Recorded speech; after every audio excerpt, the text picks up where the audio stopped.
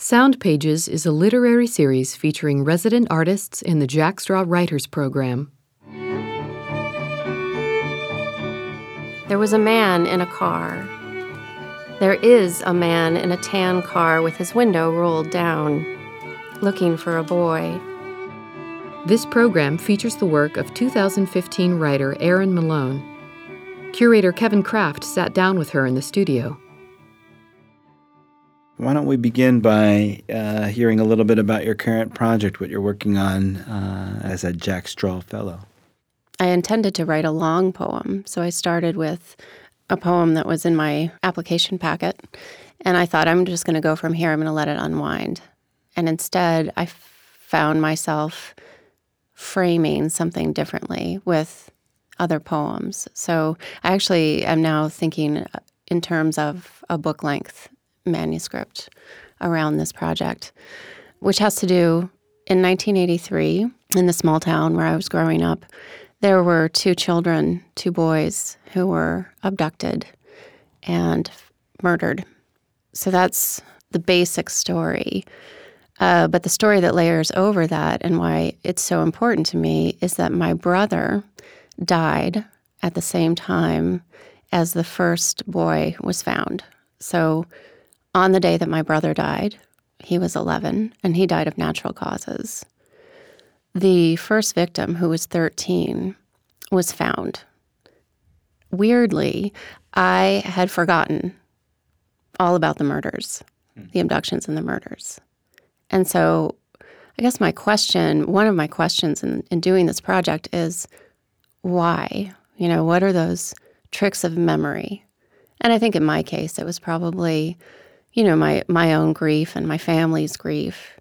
But then my other question is, why uncover it and why now? How does one approach the writing when you have a traumatic event like that? And obviously one could amplify that in the writing, dwell on the trauma the way the news media does, right? I mean, there's that sensational aspect. But poetry is not known for sensationalism per se. How are you discovering ways to approach that event that make it manageable for you? I think by not going at it head on. So the poems I'm writing, I wrote a poem about dissecting a mouse in my freshman biology class, years after this event. But suddenly that memory just surfaced. Other ways in, I read a poem, I respond to poetry that I'm reading, and sometimes it'll just trigger something. It's just a flash. But it's interesting how when a poem or when a subject wants to be talked about, it will be talked about. Mm-hmm. It will be written about. And so even if I'm writing about cows not coming home, what I'm really talking about is the disappearance or the loss of boys in the community. Why don't you read a poem? Okay. This is called Childhood. Childhood huddles, tying its secrets with the drawstring of its sweatshirt, face half hidden. It appears not to hear, or maybe the distance between you makes it easier to pretend. Aren't you cold? No one wears a coat.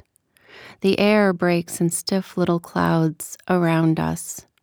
Louise rims her eyes with kohl. There was a man in a car. There is a man in a tan car with his window rolled down, looking for a boy. In the labyrinth, keep one hand on the wall. Keep one hand on the wheel, turning. Louise teaches me to light a match into the windbreak of my hand. The sky is vacant, the bus late. The make of the car is lost. Maybe it wasn't even there for you to see. Was there a man at the corner in his car with the window down, or not? I love the image of the no one wears a coat. That is such a childhood thing, right? What is it about children? They don't want to wear, they want to shed. It's such a young teen thing too, I guess all teenagers, but I'm just seeing it right now with my boy. I just realize I really don't have a lot to say about clothing choice. And so when you see him walking down the street, I'm not responsible for that, just so you know. Absolutely. Well, in that poem, you hear there is, that switch of verb tenses seems very alive and arresting. Mm-hmm. Well, I read this account, and the account is so real to me, I almost feel like I do remember it. And then I thought, well, could I actually have remembered it? Did this happen? Was I a witness? And I don't really know. So those are where that question comes in. Was there a man at the corner in his car with the window down or not? It's fascinating how we become a mystery to ourselves. Mm-hmm. I like the way you handled it, though. I mean, you introduce a character. It starts off general, but then Louise comes in. Mm-hmm. Who's Louise? Louise was one of the girls that was at my bus stop. Louise was there, and then a boy named Jerry was there. And the three of us just, we lived in the suburbs where it was so safe. And we would wait for the bus every morning. What did it feel like to drop that specific name, that proper noun, into the poem? Did it feel like a moment of time had crystallized for you?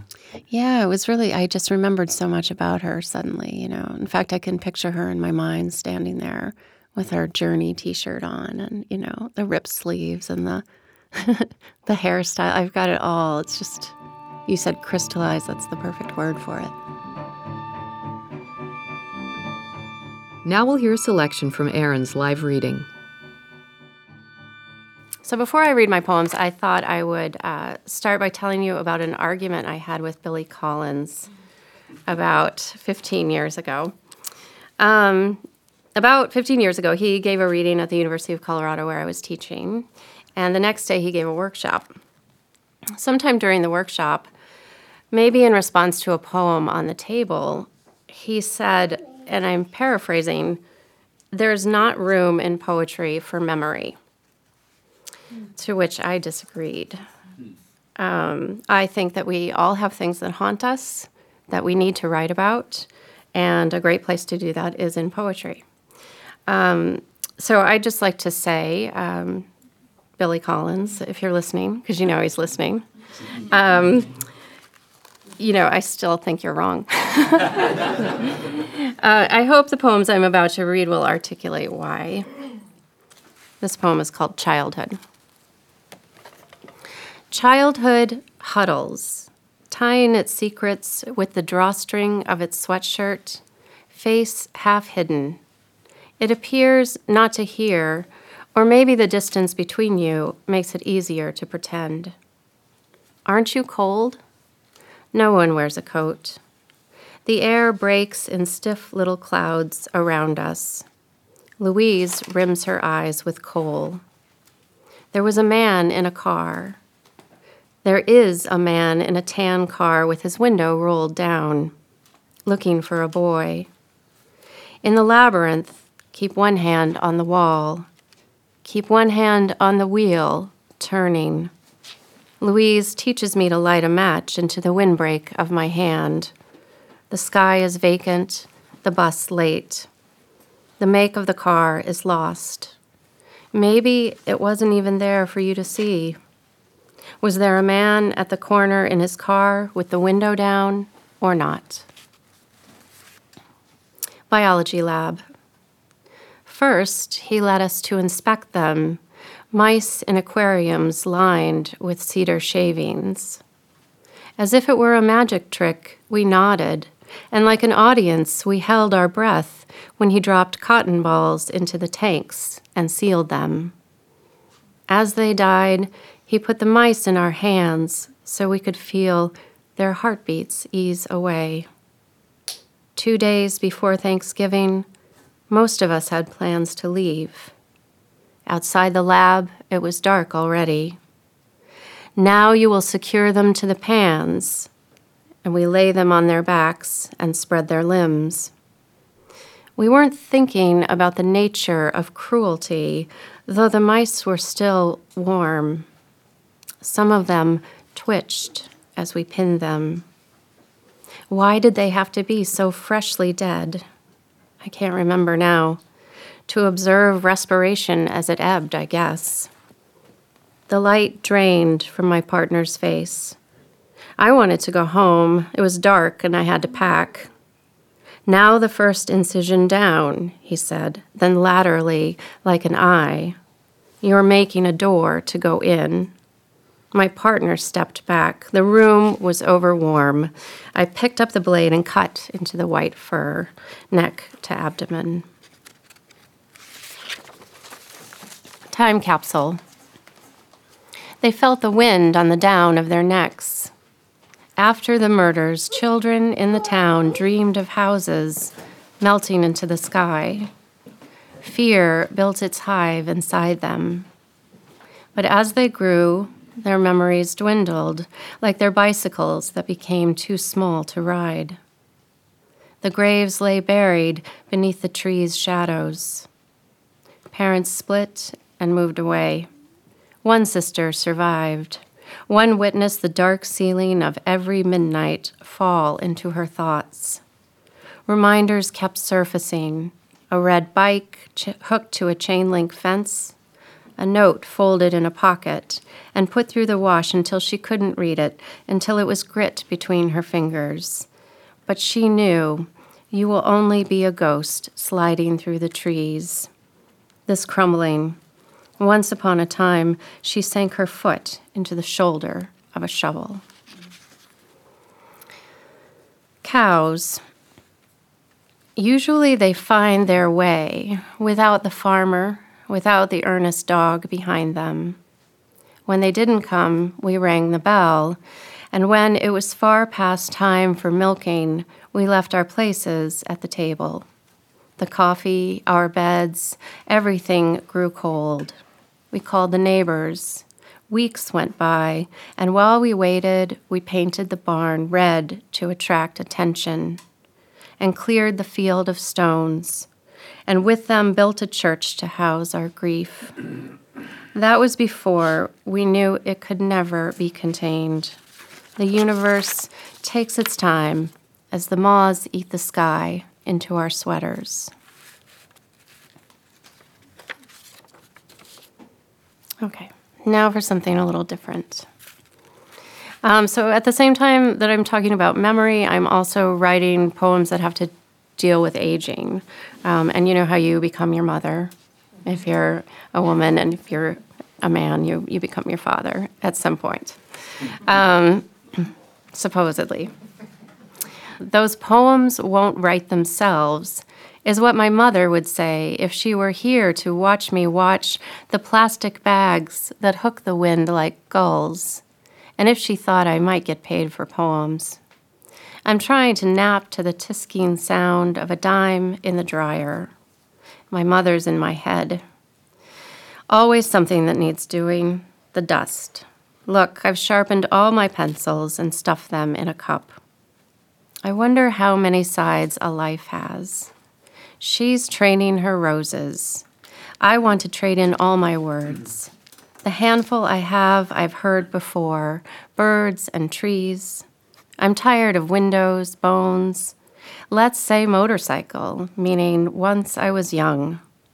Time had to open its big mouth, and now I'm the mother running after us. Put on a helmet. Where are your shoes? Ask how many sides, but the answer is it circles. At night, when I can't sleep, it circles. I'd be lying if I said I didn't gulp for breath against the sky's great robbery, if I didn't count backwards to trick myself. Together, we forget the books we've read. There are bee stings, shopping lists, little slights. It's long distance. I'm not too busy to hold a phone. She doesn't want to hold me up. We're nearly. I keep drafting versions. My mother wears my future hands.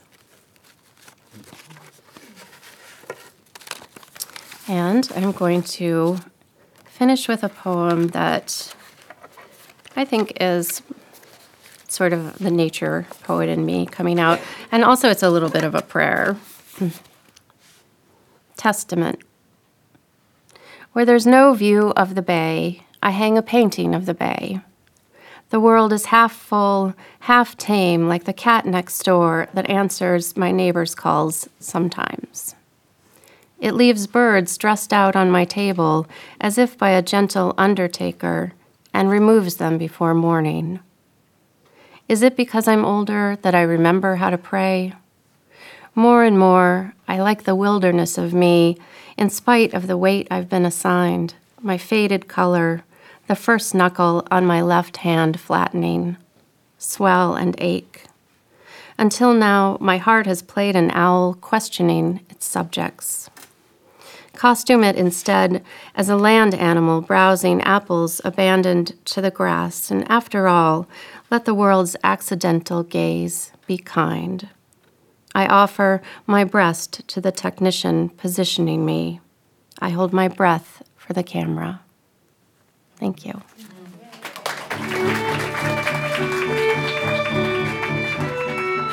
Sound Pages is a Jack Straw production. The 2015 curator of this program is Kevin Kraft. This episode of Sound Pages was produced by Daniel Gunther and Levi Fuller. Recording engineers are C.J. Lazenby, Tom Stiles, Mo Preventure, Daniel Gunther, and Steve DeTore. Narrator is Alyssa Keene, and Executive Director of Jack Straw Cultural Center is Joan Rabinowitz. Theme music by St. Helens String Quartet, produced through the Jack Straw Artist Support Program. The Jack Straw Writers Program is made possible with support from the City of Seattle Office of Arts and Culture, For Culture King County Lodging Tax Fund, the Washington State Arts Commission, the National Endowment for the Arts, Arts Fund, and individual contributors. Special thanks to Power to Give donor Bruce Oberg. All of the writers heard in this series are published in the Jack Straw Writers Anthology, available for purchase and featured online at jackstraw.org. Thank you for listening.